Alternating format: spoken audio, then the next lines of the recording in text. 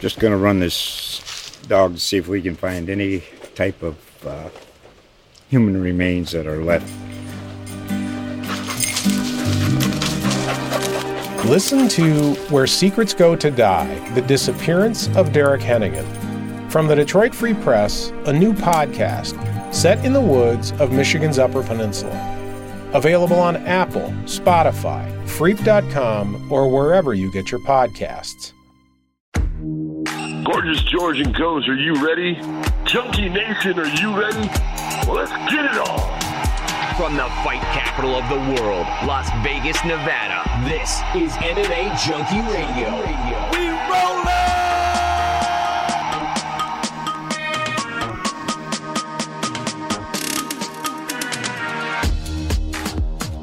What's going on, Junkie Nation? Gorgeous George and Goes are back here on a Sunday night for your Monday delivery.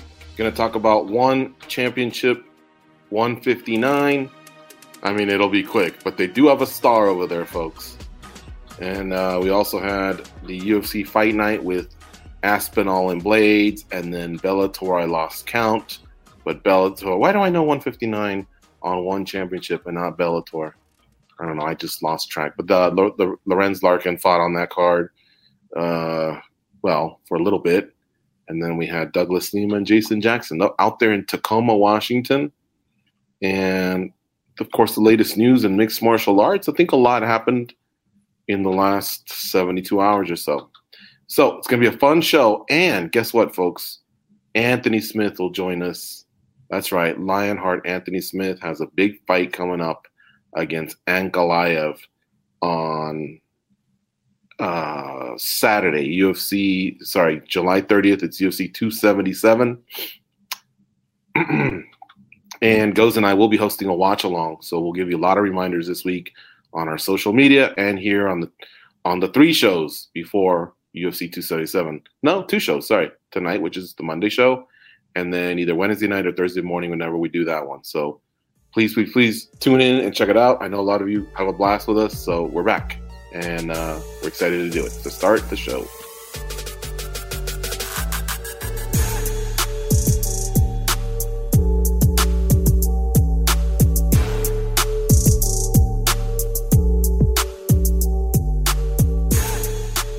All right, Goes. So let's go where the meat and potatoes is. That's UFC Fight Night 208, UFC on ESPN Plus 66, UFC hashtag UFC London, Blades versus Aspinall. It's called so many things, but it's the show that took place in London on Saturday morning, early afternoon, and it involved Curtis Blades and Tom Aspinall in the main event. Except guess what? It only lasted 15 seconds. What the hell is that, Goes? That's shorter than that's about as long as Conor McGregor took to knock out Jose Aldo. Yeah, that's unfortunate too because it's kind of back to back. And then when we get to Bellator, there was something like that there too, where you put so much into these fights, man, and they just don't get to play out. It just leaves a bad taste in your mouth, especially when it's the main event, right? Yeah, I feel bad. And that's two guys in the light heavyweight division. Wait, what back to back are you talking about? Well, not really back to back, but the Brian Ortega, and then if you go to Bellator, what happened with Lorenz Larkin? Yeah, so Bellator had that, and then Brian Ortega had what he had. And then what I was about to say was just in the light heavyweight division alone of the UFC, which is trying to regain itself after John Jones abandoned it 2.5 years ago. I think there's quality light heavyweights there, but remember, that's the one where Bellator says, well, we got something going on over here as well. So as both shows are trying to establish themselves, Alexander Rakic, if you'll recall, he hurt himself as well a few months ago. So, it's a lot of freak injuries, man. But, back-to-back, however you want to look at it. Friday, Saturday, light heavyweight main events, or UFC, weekends. And Tom Aspinall, from what we heard on the show, it's his MCL, which could be a quicker recovery than the ACL, except the MCL on the spot, on location, is more painful than the ACL. The ACL, a lot of fighters fight with a torn ACL going into the fight or even during the fight. Like I mentioned last week, there's different degrees to a tear. So don't hold it against some fighters why some are able to do it pre-fight and some power through during the fight and some just automatically fall down. But I don't know that I imagine they'd have to do a whole MRI and all that to see what's up with Aspinall. But we wish him the best. I hope it's whatever it is. I hope it's a quick recovery. Curtis Blades doesn't seem to be too interested in running it back goes anytime soon. I think he's just ready to wait for the winner of Gane and Tuivasa. They fight at UFC Paris coming up here in about a month or so. Yeah, but the UFC's never really done Curtis Blades too many favors. So I don't know if that's very realistic to kind of put that out there like that. I mean, I don't know. I have a feeling he might have to run this one back eventually. But yeah, I agree. It's probably not going to happen anytime soon. It's unfortunate what happened, man. It really does suck because it's not even like we could say there was a minute and a half or 2 minutes or something that we could have saw that we said, we have an idea of how this played out. Like literally hardly anything happened. Yeah.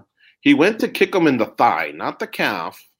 And when he retreated, when his leg recoiled, I guess, it seemed like the pain, it wasn't from the impact of hitting Curtis Blades, so it was Aspinall's right leg or right knee, I guess is the one that was injured, and he was kicking Curtis Blades' left thigh. When they did it in slow motion, I didn't see any pain upon impact. It seemed like when he pulled back, he just stuck it in the canvas wrong, or I don't know what happened, but immediately he went straight down. Blades, like a gentleman, pulled up. Herb Dean waved it off immediately. That was that. I think Curtis Blades might think that this guy's going to be out a year. So therefore, when they pitch him the question, he's probably thinking, you want me to wait a year just to fight this guy? Like, I'll move on.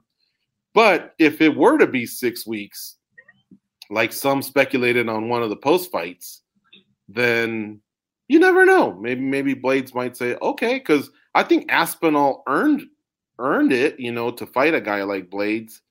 And that's how they get paid too, and look, it's packed at the top. You got Francis Ngannou still out.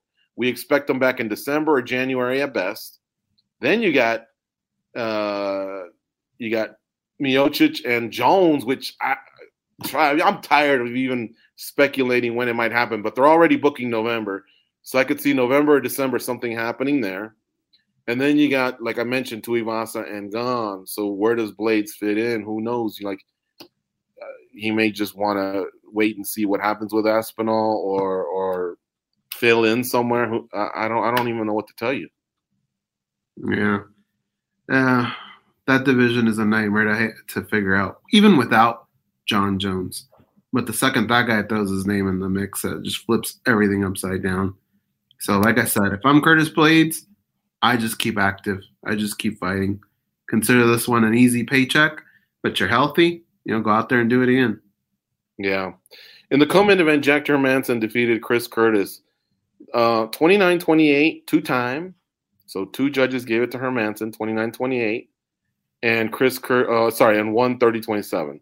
Now, the round that went to Chris Curtis was the third round. Jack Hermansson pretty much won the other 2 across the board.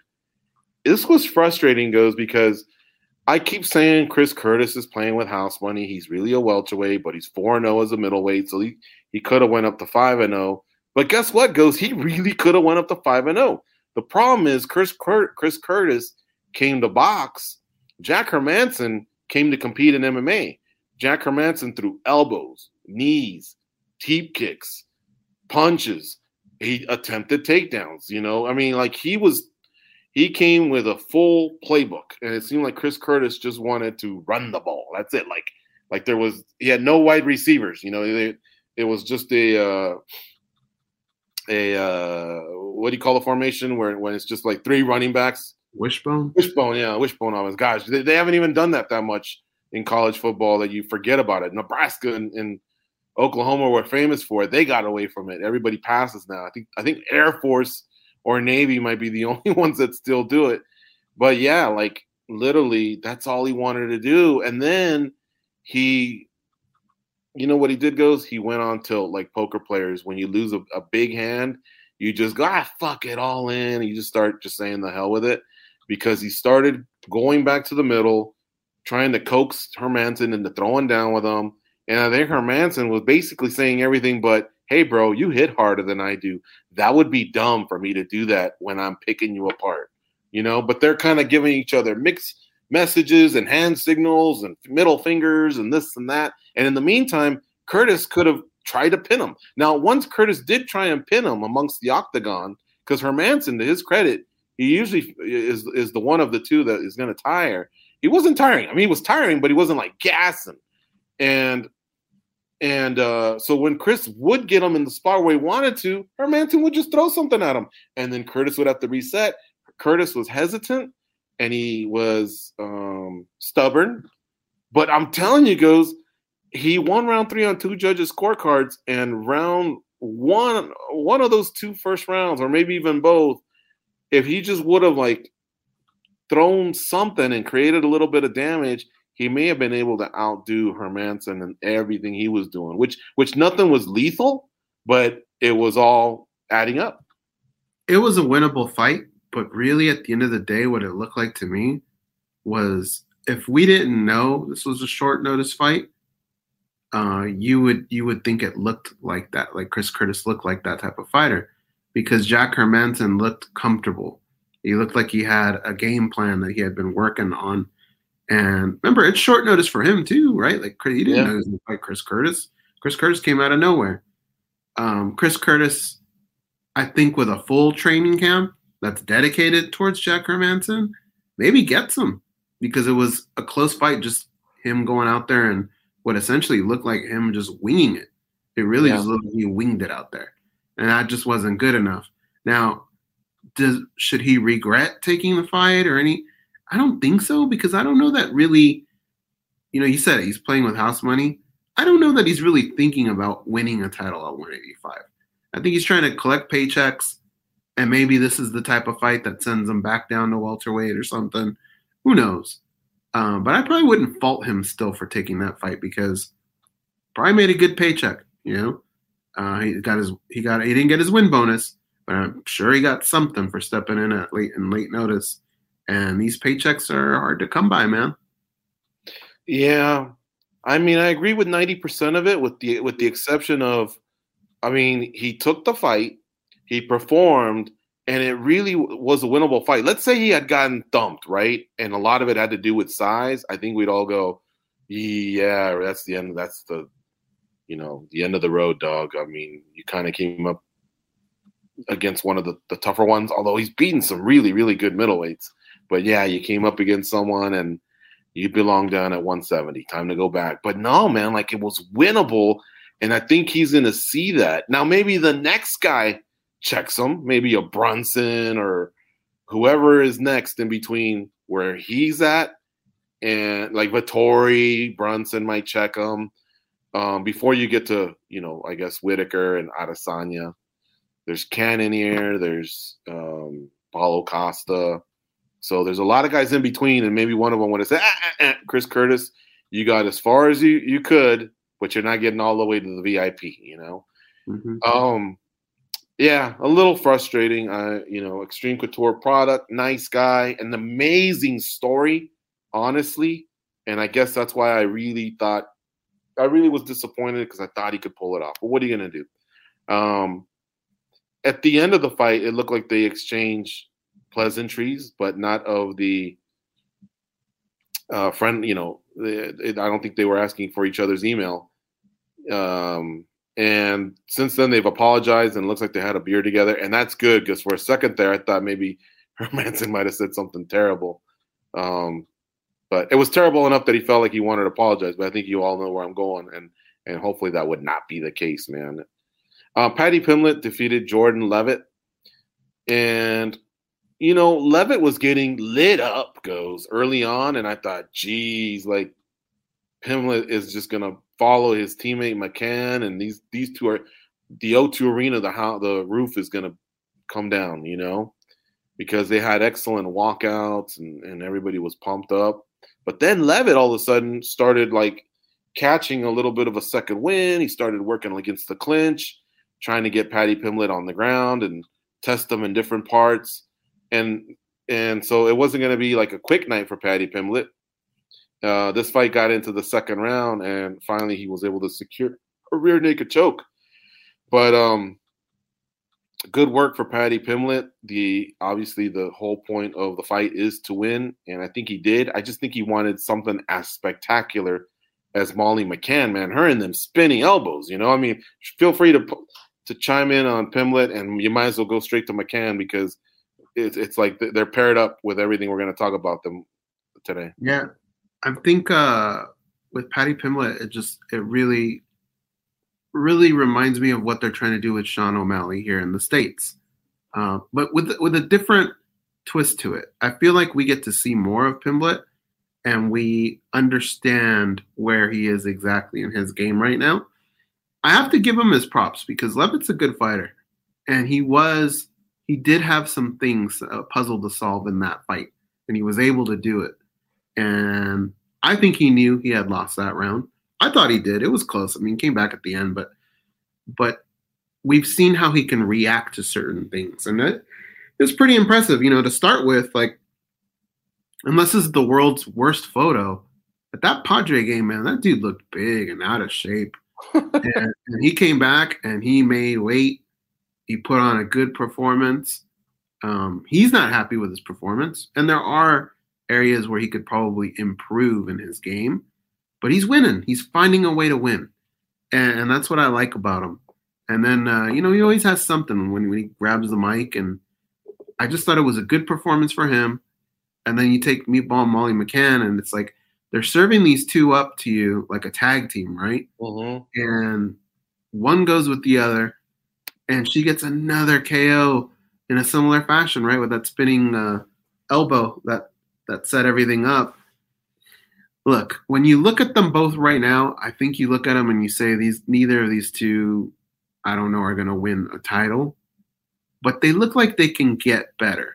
I feel like Pimblett's roof is a little bit higher, the ceiling, than Meatball, but the UFC, hats off to them and the way they promote, because they figured out something, that they got something here with these two, and they are going to milk it as long as they can. Yeah, and you're right. We got to give a special shout out to Pimblett for the strong message regarding mental health and friendship. He really targeted men on this one. So what happened was he lost a friend to suicide. And he says conversations need to happen between men. He says, women seem to open up more to each other and, talk about their feelings. But I guess the point was men sometimes feel like, I don't want to be looked at as being soft or whatever, so I'll keep these things to myself. And he says, hey, I'd rather have you cry on my shoulder than me carry your coffin. But It was really powerful, man. I was like, good on you, kid. Regarding the weight, in the post-fight press conference, said he got as high as 205. That's a light heavyweight. Yeah. So he got up there, but then he said he immediately got down to 188, just off, I think, shaking off immediate fat and getting results before he started the camp. But then he went from the camp of 188 down to 155. He also had a message, I guess, as far as like the fat shaming really, really kind of got to him. As far as him and Meatball Molly, they seem to like the pairing. So sure, why not? I say. I don't think it has to happen, but I think it's pretty special in the UK. I don't know that it has to happen every card, but I don't mind it. I don't want to be a hater because I'm always saying that fighters should show a little bit more personality. I think they were hitting that Hollerhead a little too hard, or at least she was. And so there were times where I wanted to just mute her and hear more from him, especially at the post-fight press conference. Questions are being directed to him and she's answering on his behalf. But you know what? It's their night, spinning back elbows. They got their $1 million sponsorship deals with Barstool Sports and Dave Portnoy from Barstool Sports, former colleague of ours on XS on SiriusXM. He was there. And so I think for them it was a big, big home run. Now, she did say in the post-fight press conference, oh, man, that saved our lives. It turned it around. It allowed us to really focus on work hard. But if you recall, both of them, I don't know if you've seen it, they did an interview with Sky Sports. Gary Neville, actually, from Manchester United, when he asked about fighter pay, he said, no, everything's fine. They both said everything's fine. And I'm thinking, everything, because Paddy Pimblett, didn't he make 12-12 in the last one?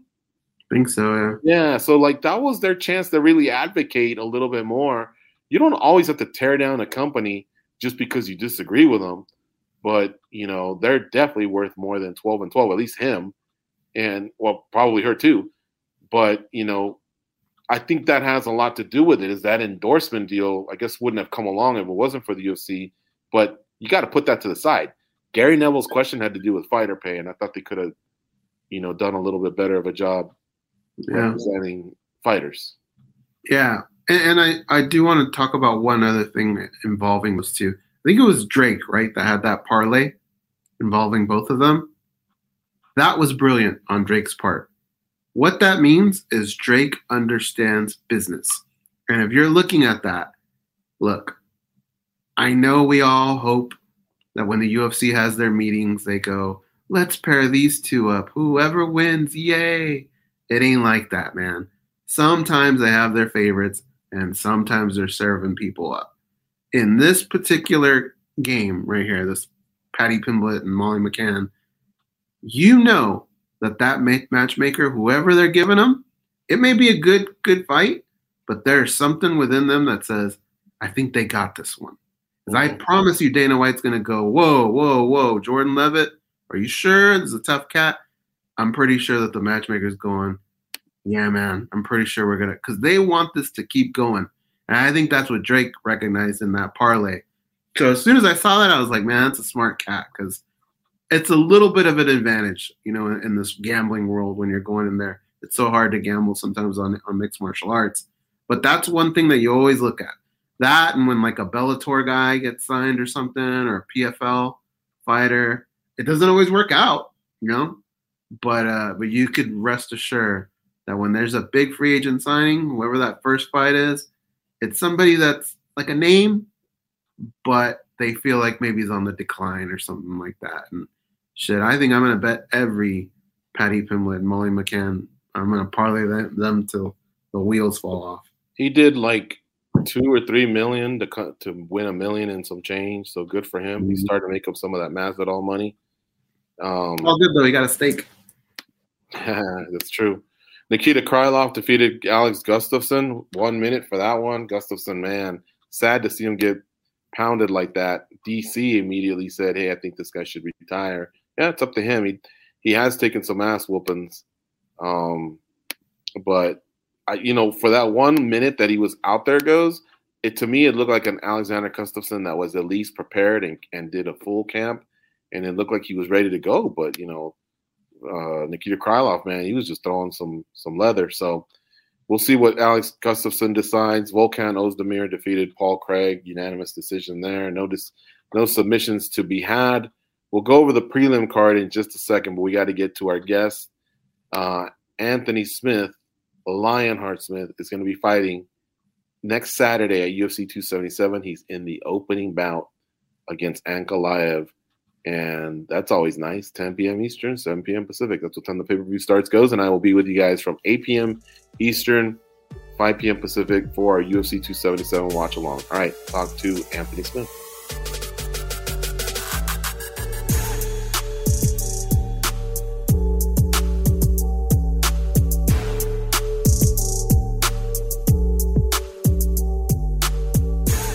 What's going on, Junkie Nation? Gorgeous George and Goes are back with another MMA superstar. This time we get to talk to Anthony Lionheart Smith, who's got a big fight coming up here in Las Vegas. UFC 277, the opening bout against Ankalaev. What's going on, Lionheart? Good to have you back. Hey, man. Thanks for having me. It's been a while. It has been. I think we caught up with you after Quintet. Yeah, that was a lot of fun. Here in Las Vegas. So thank you so much for squeezing us in. And I know you athletes must have, there's so many podcasts now. Hell, you're part of like 2 or 3 of them, but you know what I mean? Like there's so many nowadays that I bet you guys get pulled in every direction leading up to the fight. Do you enjoy it, or has it just become too much now that everything's blown up? No, man, I've kind of gotten used to it. If it wasn't for the media and you guys, I wouldn't have ever probably gotten my broadcasting side of it going. So I like it. I don't do as many as maybe I used to. Just because I'm just stretched thin on time and I'm in camp, and I got the podcast with Bisbing and the radio show, and it's just, it gets to be a lot, but yeah, man, I don't mind it at all. Mm-hmm. Do you feel like standing on, on this side of it, wearing the sharp suit and tie, like Go said, have you learned a lot more about the game than you anticipated when you took these endeavors on? Your former colleague of ours on SiriusXM, podcasting with Bisping, and of course the work you do on ESPN.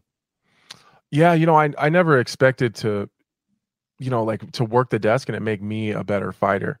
But there's not that often that when you're just an athlete or you're just a fighter that you break down fights that have nothing to do with you. So, and I mean that, like, if I'm breaking down, just to throw two people out there, we'll say Corey Sandhagen versus TJ Dillashaw. I'm never going to fight either one of those guys. So it's not how I would fight them. It was, I got to watch Dillashaw and I got to figure out, if I'm Dillashaw, how do I beat Corey Sandhagen? And it's not like, how would I beat Corey Sandhagen? It's like if I had the skill set and the abilities and the athleticism and the wrestling and the striking and the stance switches and all that stuff, with his skill set, how does he take advantage of Corey Sandhagen's? Which means I have to break down Corey Sandhagen's as if I'm Corey and I have his skill set and I'm fighting Dillashaw. So, I feel like my fight IQ has gotten much higher and just really learned a lot more about the game and how other people do it.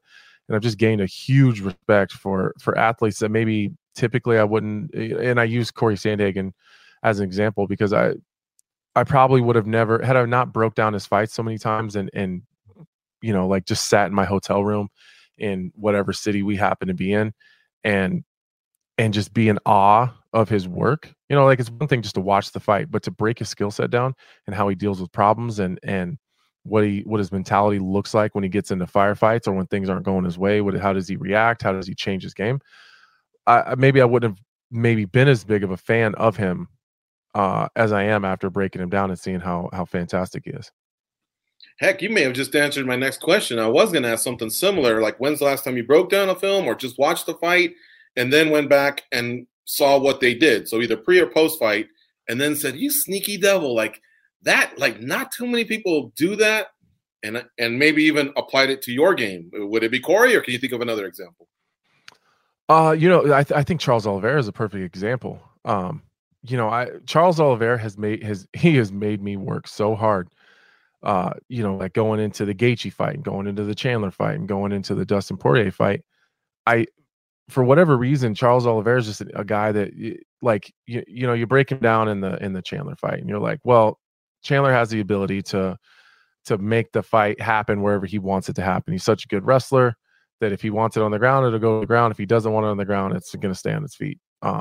He's got crazy explosion in his hands, and Oliveira gets hit.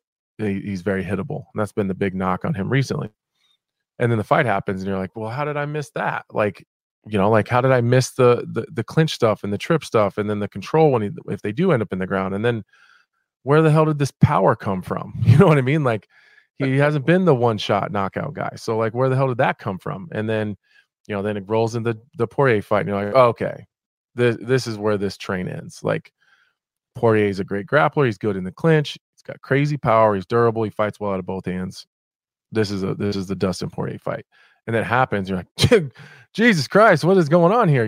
And then the Gaethje fight, you're like, all right, absolutely. Gaethje, Division I All-American, crazy power, really durable. Even if he takes shots, he's going to land big shots. And then, Oliveira, kind of drops him with, slumps him with one. So like watching his evolution and watching him get better, it's starting to pick and see like, okay, how is he like dealing with all these problems that in my head he shouldn't be able to deal with in every single fight. He's adding a little bit to it. And I'm like trying to really dig in and find these nuances and figure out what I'm missing. Man, what a great compliment to give a fighter that had his struggles early on, whether it was weight misses or just some key losses that he had in his career, and he's turned it around. And I'm hearing so much praise for Charles Oliveira in the last few years, and especially in the last few months, from high-level fighters like yourself, and now hearing this, man. Well, and to go from a guy that we've seen broken. We've seen him break. We've seen him, I don't want to say quit, but you can actively quit. You can stay in there and hang tough, but you're not really trying to win anymore. You're just trying to survive it and get out of there. We've seen him do that. So then to see him get into the Chandler fight where he's hurt really, really bad, and then the Poirier fight where he's hurt really, really bad, and he hasn't been shook in a long time, and to be in there with a guy like Gaethje and not be gun shy after some of the things that he's been in before, that's hard to do. It's hard to change that. Once I don't know what changed for him. My biggest regret is that I don't speak Portuguese, because I would love to sit and just pick his brain for an hour and just figure out like what happened in your life, what changed, what motivated you, what made you who you are now that you weren't before. Yeah, he's definitely a freight train. And if I can add to what you were saying, like I remember like 4 fights ago, the Ferguson fight, just him picking up a Division III national champion and just taking the wrestling to him. And I was like, I've always said that about the wiry guys, the long, tall guys that sometimes get taken down. They rely too much on jits, because they think maybe they can catch you. If only they could do the taking down of the opponent and work the top game. And I used to say that about him. I remember saying a long time about Damian Maia, and he worked real hard on his offensive wrestling, and he became a beast. But yeah, you're right, man. Charles Oliveira's taking it to a new level. There is a problem, though. Even if you know one word of Portuguese, that's one more word that he knows of English. So yeah, you're gonna have to get a good chance. He doesn't know a lick, man, of English. None. I wish he would learn it, because I think he'd be really even come off more charismatic and become even a bigger star. But somehow he's pulling it off. He's dyeing the hair. He's getting the finishes. He's beating big names. So, but let's get back to you. I gotta tell you something. Mad respect for your activity in this sport. Just even if you go back 2016, 17, you stayed busy, pal. And, I handle the rankings for USA Today and MMA Junkie. And I've noticed as of late, when I'm going in there and just kind of making sure, cleaning things up, not many fighters fight more than twice a year, but yet you at least do that. Mm-hmm. What do you attribute that to? Like, you just got good genes, or?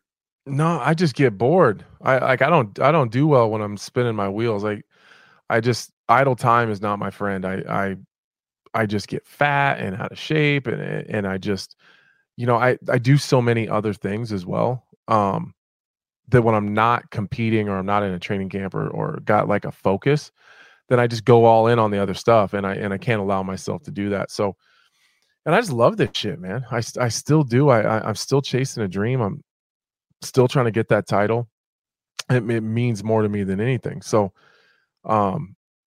sitting and being idle, I don't like watching the division pass me by. I don't like opportunities passing me by. So, any chance I can get in there, and if it's going to continue to push me towards the title, then that's what I'm going to do.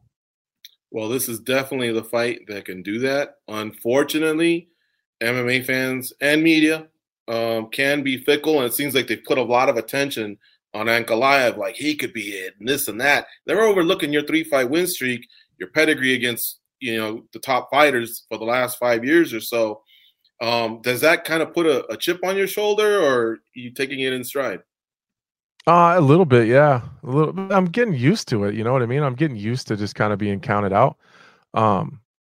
Again, this is no disrespect to Ankalaev. I've got a lot of respect for his game. I really do. He's good, man. He's very, very good, but he's not the boogeyman that everyone is making him out to be. He's not that guy. And if I don't go in there and do what I'm supposed to do and cross my T's and dot my I's, it's gonna be a long night for me. But he's not, at least in my opinion, he's not the boogeyman that everyone's making him out to be. He's a normal guy. He's very simple in his game and his approach. There's no tricky shit going on there.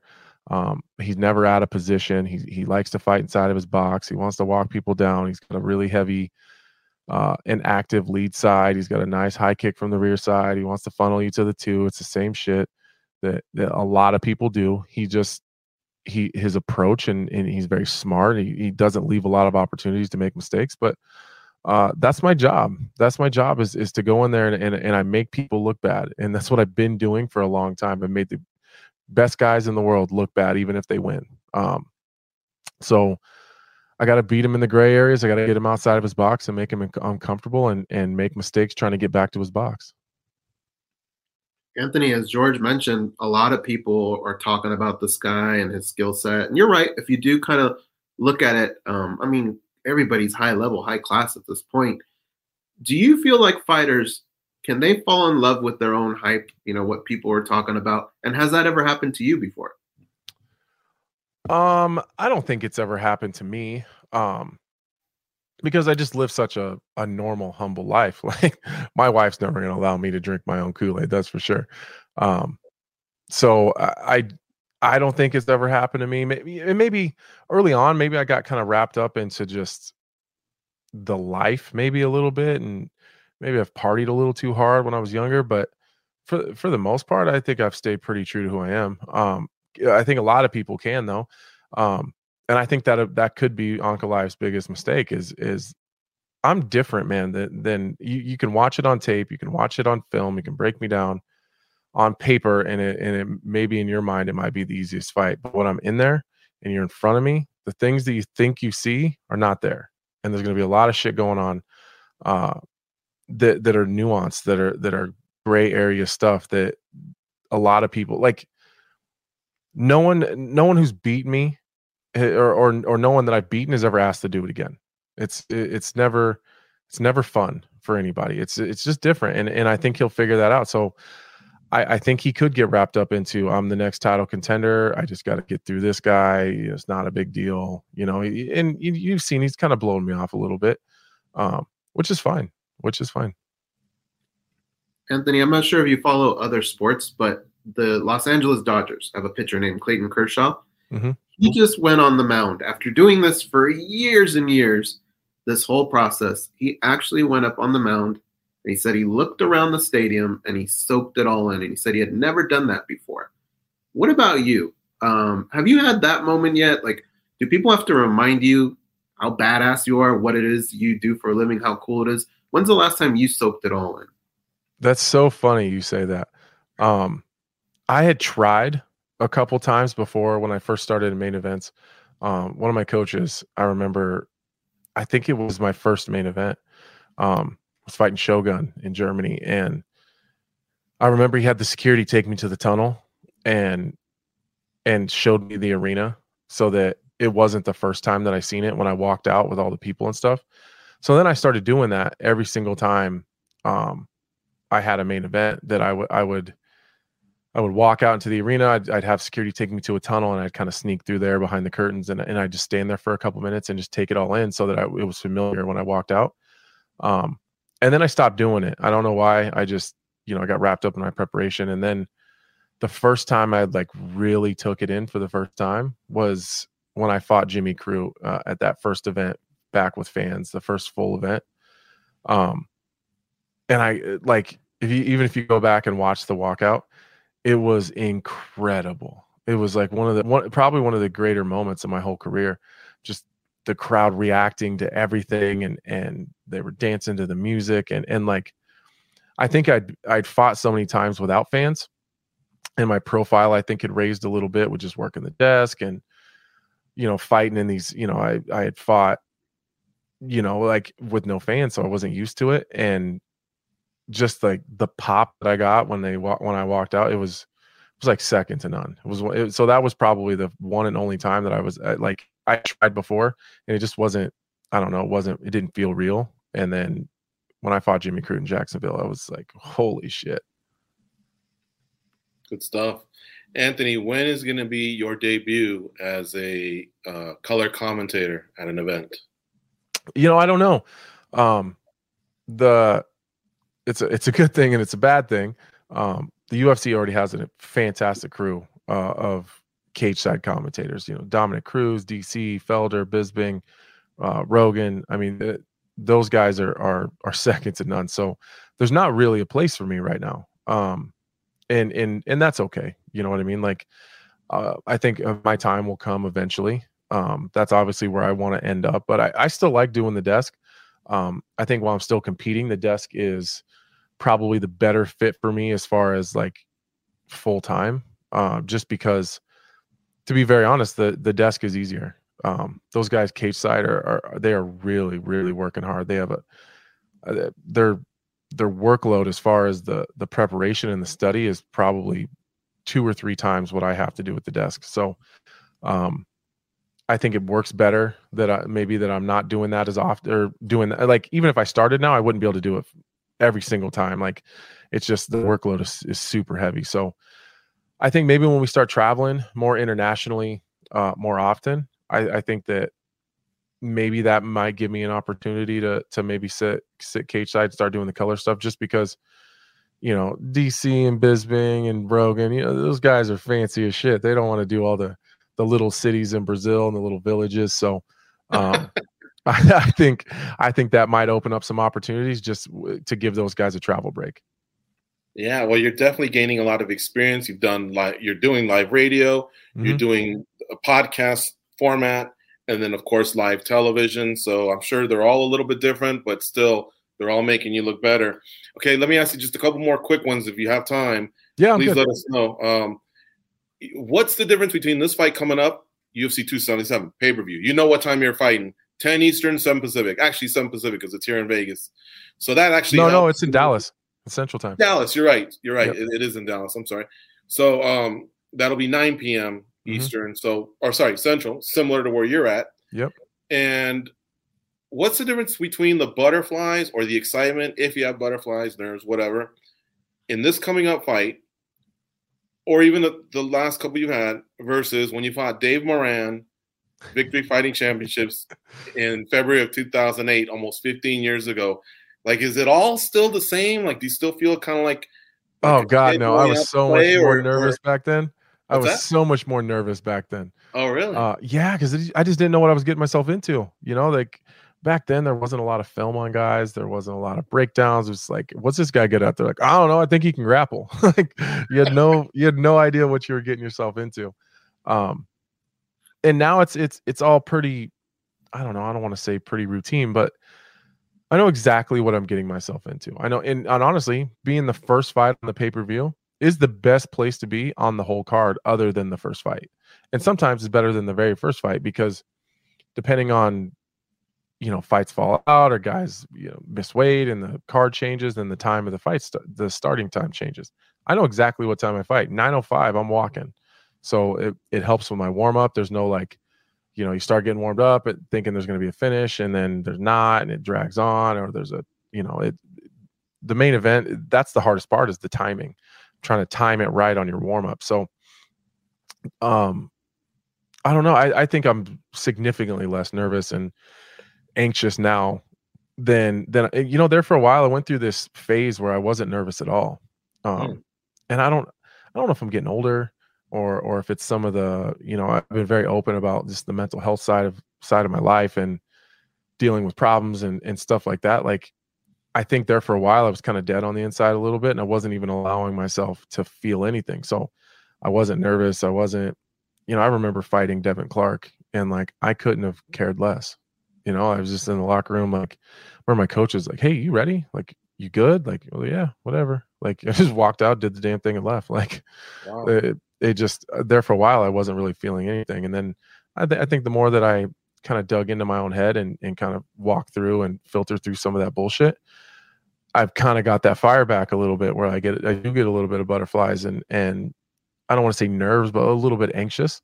And I find that, honestly, the more anxious I get, the better I perform. So, yeah, it's definitely different. But I think the Dave Moran days were like, that was genuine fear. That's funny. I thought you were going to say the opposite, maybe, but no, those were the scariest days, bro. Like, those were the scariest. Okay. Like even in the amateur days were even worse, because you would be like here in Nebraska back then, right? Yeah, I was young. I was 17, 18. Yeah. And back then I didn't know shit about shit when it came to fighting. I wasn't very good, and you didn't even know who you were fighting. Like, the amateur guys, these like today, have it so good. They're essentially just pros that aren't getting paid, especially the good ones. Back then, we would drive into arenas having no idea who we were fighting. It was like you showed up. It wasn't even sanctioned in Nebraska back then. So you just sign up and they would just match you guys as close as they could in weight and experience. So like until 20 minutes before, you had no idea who you were fighting. So it's just the nerves and the anxiety, because then you're staring at everybody in the room like, fuck, it might be that guy. I don't know. That dude's pretty big. And I think I seen that guy fight a couple weeks ago and he's a badass. So like, it was nerve wracking, man. Yeah. Just a couple more here. I think this question is perfect for you. Everybody talks about judging, right? I personally don't think judging is as bad as others. And I definitely know that if we were just to wipe out the top 15 judges, we'll say, and bring in, whatever it is that people say, former fighters, former coaches, or just whatever, I think we would take a bunch of steps back. Now, do they ever get it wrong? Yes, because you can tell when someone's just 30-27 here, the other two guys are 30-27 here, and then MMA decisions is like 19-1 or 20-0. Everyone's tweeting. You can tell. But then another conversation comes out of that. Well, don't let it go to the judges. Dana said it. A lot of people have said it. The fighters will push back and go, you think we're not trying to finish? I do think we want to fight 15 or 25 minutes? Not a goddamn chance. None of us want to fight that long. I do think some fighters aren't trying to finish. I think they're trying to maybe steal rounds or whatever, but you're the perfect guy for this because you're over 95%, I believe, in the finishing rate of your fights. What do you think that there are some fighters that just don't want to be as honest as they should be, that they're not doing? Is it just like, maybe the jab's there, and then by the time they want to throw it, someone's jabbed in, so then they have to reset, and just the time keeps going away because there's a hesitancy? What would you say is the biggest detriment to the fighter that has that mentality? I think it's some guys are hesitant, and they don't. I've always been the type of fighter where I don't mind putting myself in the gray area. I talk about the gray area a lot because it's the place that nobody likes to fight.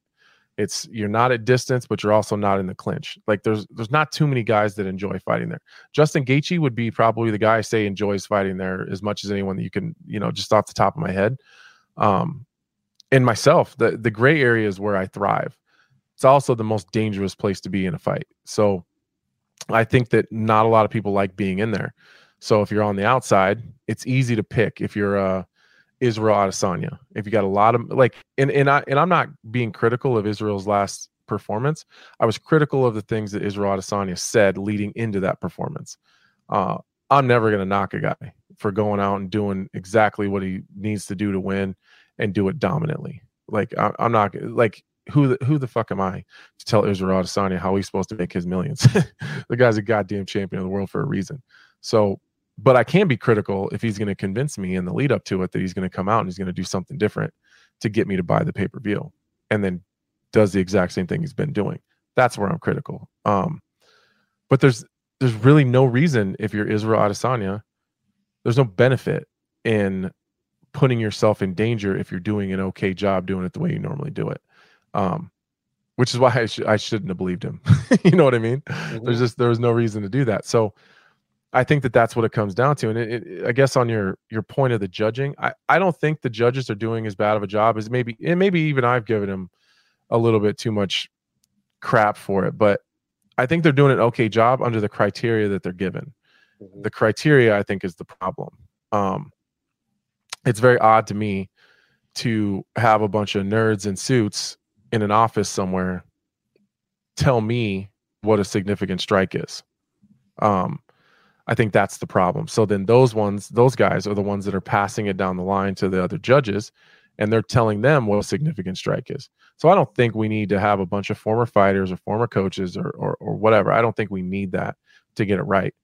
But I do think that they should open the dialogue a little bit and allow us, because we're the ones that have to do it. So if we have to go in there and we have to fight under a rule set, I think that we should have a say in the rule set. If we have to go in there and we have to fight under a criteria to try to win these decisions, if that's what it comes down to, I think that we should have a say in what a significant strike is. And for example, the clinch work on the fence, like in the Valentina Shevchenko fight, right? She was pushed up and grinded on the fence for however long it was.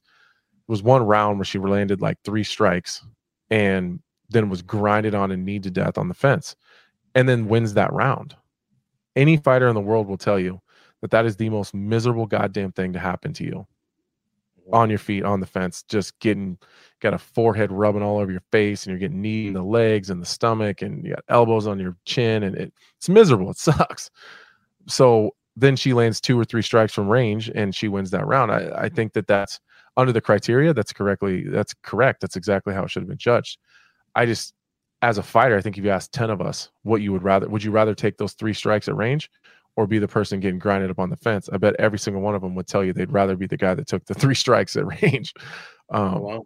And I think that's just one small example of some of the issues, like I don't know. It's like, what is a significant strike? I can't answer that question for you because I don't know what the actual rule is or what the judges are told. I think that's the problem, is not all the time do us as fighters, depending on what state we fight in or what commission is overseeing us or whatever, we don't always know the rules. All right. Well, I want to thank you so much for your time. We covered a lot. I just want to close with, I did do a scan of your social media prior to the interview. So when you were telling Goes that, your wife won't let you get a big head, this guy mows his own lawn, folks. He does. So, he does. He mows his own grass. Pretty cool to see you do. Demetrius Johnson used to do that up until a few years ago. He goes, I started having kids, so he finally got, someone to work the route that includes his own, but he used to do it as well. But I also love that T-shirt. No one cares, work harder. Like, I've always said that.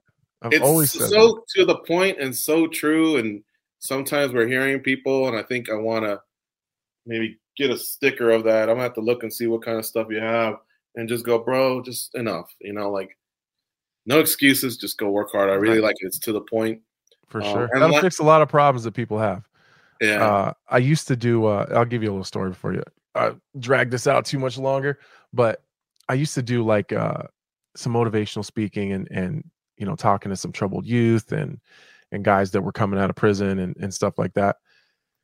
And honestly, like I don't really resonate that well with those guys, because that's kind of my mindset, is no one cares, work harder. And I always tell people, the faster you figure out that no one gives a fuck about you, and like lots of people want you to do well, but not that many people want you to do better than them, the more successful you're going to be. So that mindset doesn't always, I don't know, it doesn't always motivate a lot of people. It does me, you know what I mean? I think it's a fantastic way to live your life, but I can't feel sorry for myself. I can't blame something on someone else. I can't blame other people for my failures. Like, not a lot of people like to hear that kind of stuff. So I'm glad you guys like that shirt. I love it. And you know what? I'm going to put it at the top of, I take notes every day and stuff, things to do and notes for the interviews. I'm just going to write it at the top of every page, because I'm probably going to say it to myself. I need to just read it. And so whether I say it to other people, I'm probably going to say it to myself a lot more, but it really, really was inspiring. And then lastly, of course, I'm going to call my mom and tell her I love her, because I did see that beautiful picture of you dancing with your mom, and God, man, that broke my heart. So I know you have a heavy heart, and it's been my first fight without my mom. I know. Yeah. Just, I'm sure you've received a lot of condolences, but extended condolences from the Junkie Nation family. For those that may not have seen that, this will be your first fight without your mom. Can you just maybe talk about like what the experience was for her on fight night? Was she someone that watched live or any of your fights, or what was that like? And if you don't mind, I don't mind at all. Sure. My mom was my biggest fan, man. If it wasn't for her, there is no, obviously she's my mom, so there's no Anthony Smith, but there's no Lionheart at all without my mom. Like, I was a troubled kid, you know what I mean? Like, growing up, I got in a lot of trouble, did a lot of stupid shit. In my, late teen years, I was in and out of jail, and nothing ever like super serious, but just a lot of, fights and drinking and partying and DUIs and just stupid shit. And, my mom was always like, she was always that person, like, I'll defend you till the death. But like, when it's just her and I, she's like, chew my ass. You know what I mean? Like, she's that lady. Like, my son didn't do that shit. But then like, when it's her and I, she's like, you're an idiot. But once I found, I kind of accidentally found fighting. Like, it's that famous Subway story where I see the flyer and I'm like, amateur fight night. Like, I'm gonna go check this shit out. Like, I didn't really know much about it. And I started really liking it. And like during this time, I was in, I was still in and out of trouble and on and off probation. And I found this fighting thing, and I just kept going back. And, I lost like my first 4 fights, and I just loved it though. And there was this old man there, and his name was Marty. And Marty invited me to come train at this little kind of makeshift training facility he had built on the back of his house. And he had like maybe 10 guys, like 10 amateur guys, all of them like me, like in and out of trouble. We had nothing going for us. Like most of us had dropped out of high school, no jobs, like didn't have shit going for us. But this guy like just seen this potential and just wanted to help us. But it was like an hour and 15 minutes from where I lived. So my mom every single day like funded me going from my hometown to Marty's and back every single day, an hour and 15 minutes one way every single day for like 3 years. And then when I was ready to turn pro, when I was 20, I couldn't do the driving back and forth thing. And then I was like, I was kind of spread my wings training wise a little bit. And I was still training with Marty, but then I was going to another place. And I was training. And then I was like training like a professional. I was training twice a day. So then she put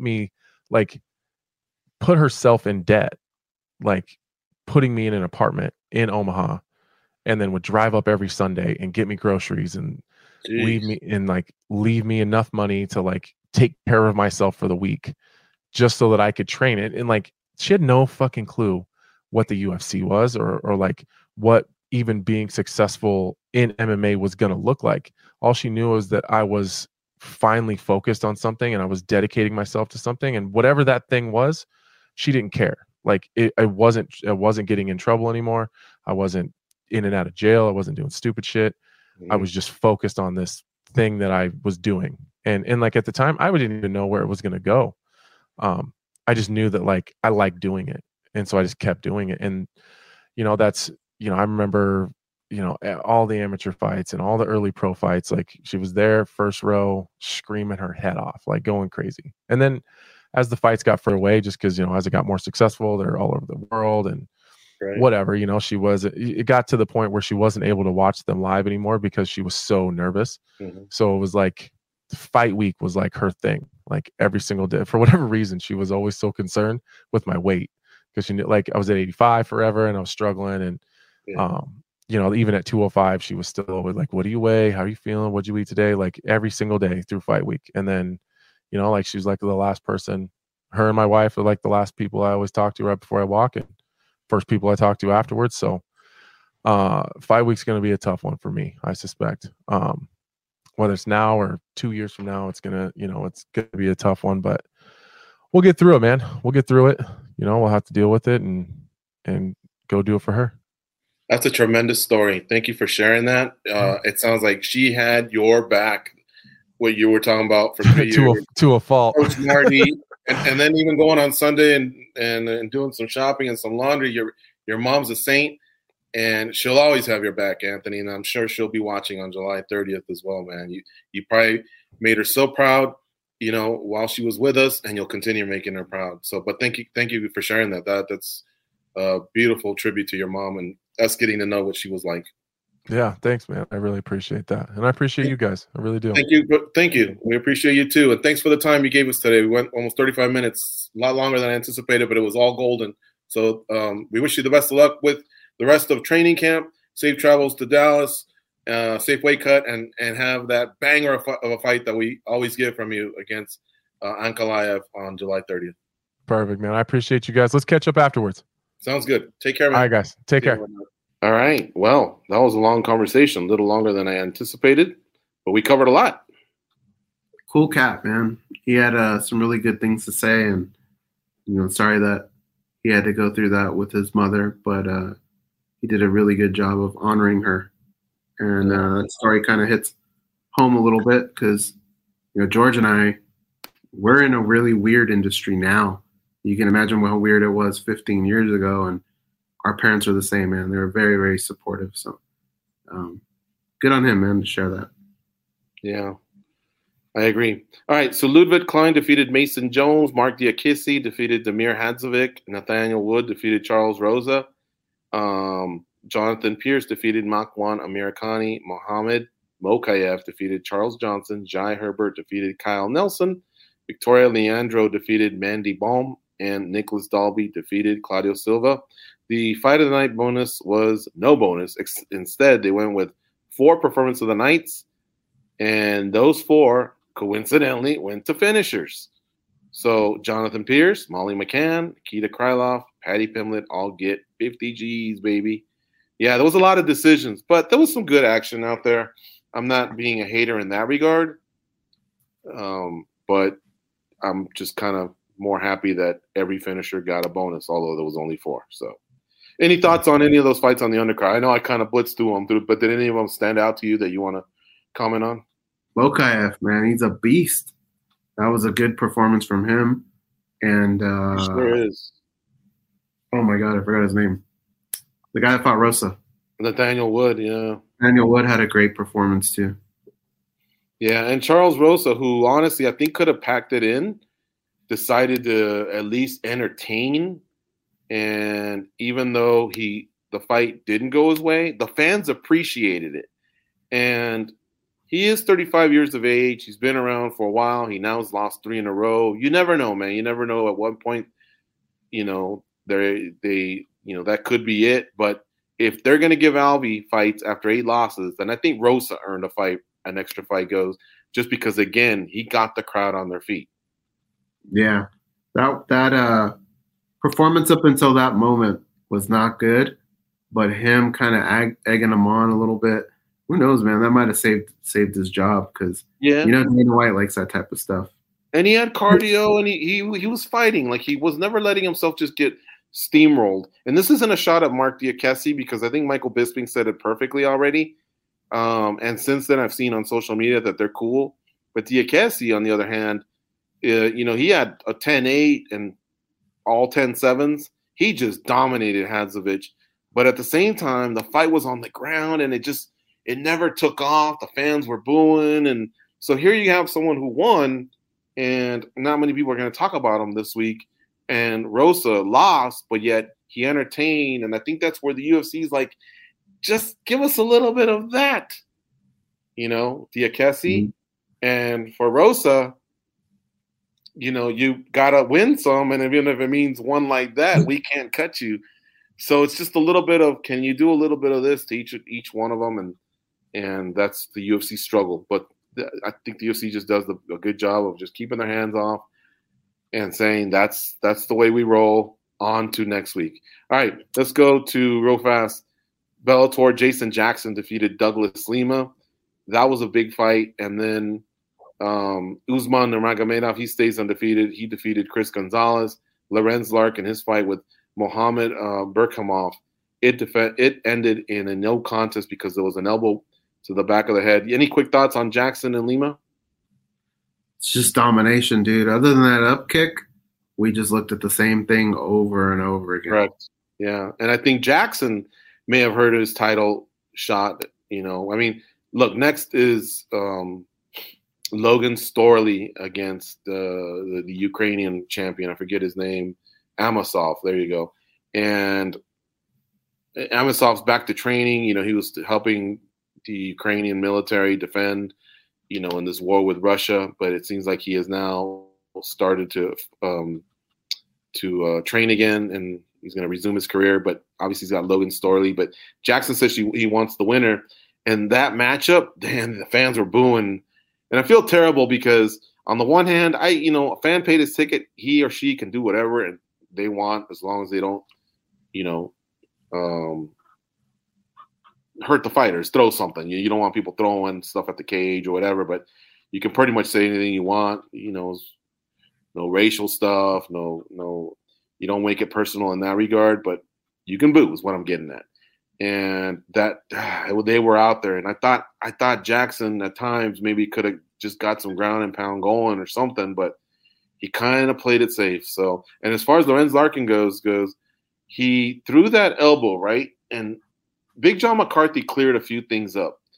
He said, of course it's intentional in the sense that Lorenz Larkin couldn't look at you and go, I didn't mean to elbow him, because he did. He's Lorenz Larkin. He threw the elbow. Of course he meant to do it. So that part was intentional. What John McCarthy said was that the referee needs to deem did he intend to hit him in the back of the head? And because he's a veteran, and because I guess he had looked away, he was kind of fighting the takedown, he probably just missed targeted. And as he was wanting to go to the ear, it didn't. It hit the other guy. The other guy, of course, said, "Oh, man, I'm hurt. I can't continue." And so that was that. And that's why, even though they deemed it an illegal elbow, it wasn't a disqualification. It's a no contest because the referee said, we're going to go the route of no contest because I don't believe it was intentional. What John didn't like was the discussion between the ref where the ref tried to put the onus on a commission official. Well, what do you want to do? And that guy said, no, it's up to you, dog. But eventually they got it right. It just kind of sounded embarrassing a little bit on the mic. And I don't know if you heard John, but John goes, I just want to slice my throat right now. It was kind of funny, but anyway. It sucked too that we didn't really get to see that fight play out very much as well, other than the takedown, him getting back up. It's unfortunate, but those things happen. Yeah, and you know why it was really unfortunate is because Lorenz Larkin could have stolen Jason Jackson's shine. If he would have done something spectacular and then said, "What's up, Scott Coker? What do I got to do? I've won, I think he's on 5 straight. I've won 6 straight now. If that fight sucks, I'm next." Fans go nuts. And guess what? The next fight winds up kind of sucking, I guess. He really would have maybe gotten in the way and done something. But here's what I think is going to happen. I think they should just match up Jason Jackson and Lorenz Larkin. And that way, neither one can say anything. You know what I mean? And they can fight the winner of Storley and Amosov, and that'll be that. True. Yeah. That could work out. And just finally, in closing here, a shout out to Rainier de Ritter out at One Championship. He's the middleweight and light heavyweight champion over there. So he's a champ, and he defended his middleweight championship. Don't get thrown off by the fact that he weighed in at 205. Remember, they do hydration tests over there. So basically, they just don't want you to do the water cut. If you'll recall, most middleweights, like we'll say Israel Adesanya, for example, he's probably a bad example because on the lighter side, but most middleweights will weigh in at 185. By the time they fight, they're 200, 205, 210, whatever. That's what One Championship does is they just don't make you do the cut, but they basically make you fight at what you would have hydrated to. So he defended his middleweight title against Vitaly Bigdash, and it was a technical submission, an inverted triangle. It was really, really slick, all in the first round. Stays undefeated. We interviewed him a few months ago. I think we're going to talk to him this week, but the guy keeps impressing, goes. Yeah, he's a beast, man. He's legit, and he's really fun to talk to. But you know what? You went over those UFC bonuses, George. Yeah. Are you telling me that Jimmy Manuwa didn't get one? I know. I did hear about that. He apparently he slapped, right? He said, well, Rakic made it sound like he threw a punch, but Jimmy Manuwa in his social media said, you knew when I was going to see you, I was going to slap you over some comments he said back in 2021. When Manuwa said, if I came back, I'd come back for Rakic. And Rakic said, I'm still spending the $50,000 from sleeping you. I guess Manuwa held on to that one for about a year and a few months until he saw him. Sounds like Rakic was in the same row. He was trying to exit the row, walked by Manuwa. What he said he had a problem with was that Manuwa waited for him to turn his back, and then he got stole on. Manuwa saying, I told you what I was going to do, and there are no rules on the streets, which he's kind of right. But I think, kind of going back to Masvidal, well, if the guy you have a problem with is coming your way, you might as well just initiate and go, hey, remember me, Benny Blanco from the Bronx, and then make your move. True. Yeah, that's an odd story because you're right. They made it sound like it was a punch, but then he kind of said slap. And I don't know. I'd like to hear a little bit more about how it actually went down, but it'd be kind of hard to miss a punch, I would think, especially if you're sucker punching somebody and you miss, then you're fucking sauce at that point, right? Like, come on, you gotta land that. Rakic says he kind of moved, but he said the elbow still caught him on the neck. So something landed, but it, if you look at Rakic's face, because the story's on MMA Junkie, there wasn't like a shiner or a crooked nose or a bloody lip, cracked tooth, none of that stuff. But it's a story and people click on it, so we're covering it. And, other than that, man, there's a lot of stuff on MMA Junkie if you want to look at the post-fight regarding Bellator, One Championship, and, of course, UFC, a lot of stuff there regarding the UFC. Check it out. Cage Warriors had a card. earlier in the week. So did Invicta. So yeah, I mean, I can't recommend a few things. A lot of people don't, when I see them, oh yeah, I'm a fan of MMA Junkie Radio, or this and that, and I'll say, do you have, the first thing I always ask, do you have the app on your phone? No, man, yeah, it's free. It's free for all smartphones and tablets. So whether you have a Samsung or a iPhone, easy, download it. It's free, and it has a lot of info, so you can keep up with it, while you're kind of out on the go. 2, the YouTube channel, youtube.com/MMA Junkie Video. You'll see a lot of our extended work there, like the full interview. You can watch the video there with Anthony Smith over at youtube.com/MMA Junkie Video. That's where every Tuesday you'll also see us with the spinning back, like we discuss the biggest stories in MMA. And finally, follow us on our social media. Goes is at the Goes. I am at MMA Junkie George, both on Instagram and Twitter, and that's also my YouTube channel, which I haven't done anything yet, so you're not missing anything. But follow us there. And lastly, thank you all again for always supporting us, and the kind words that we see on social media, the shares, the retweets, all of it. It really, really does mean a lot. All right, folks. So finally, one last time, UFC 277. It's on for Saturday. We will do a watch along, and we'll talk more about that on Thursday's show. We are out of here. Have a nice day. Go out there and be a champion. Talk to you soon.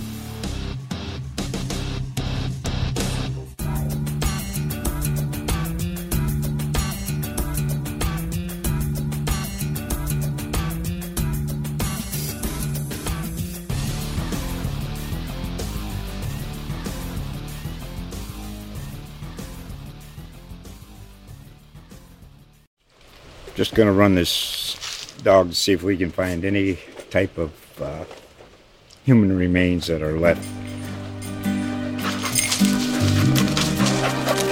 Listen to Where Secrets Go to Die, The Disappearance of Derek Hennigan. From the Detroit Free Press, a new podcast set in the woods of Michigan's Upper Peninsula. Available on Apple, Spotify, Freep.com, or wherever you get your podcasts.